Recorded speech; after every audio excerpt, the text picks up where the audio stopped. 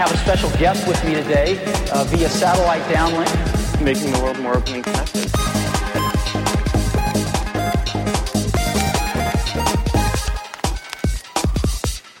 Welcome to the Today in Tech History podcast, where you learn about a few tech-related events that occurred today, December 16th, from history. On this day in 1935, a Time magazine article described the use of the pattern of capillaries in the retina as a means of identification called eye prints. Hello, biometrics. On this day in 1947, John Bardeen and Walter Brattain applied two closely spaced gold contacts held in place by a plastic wedge to the surface of a small slab of high-purity germanium. It was the next step in the development of the transistor.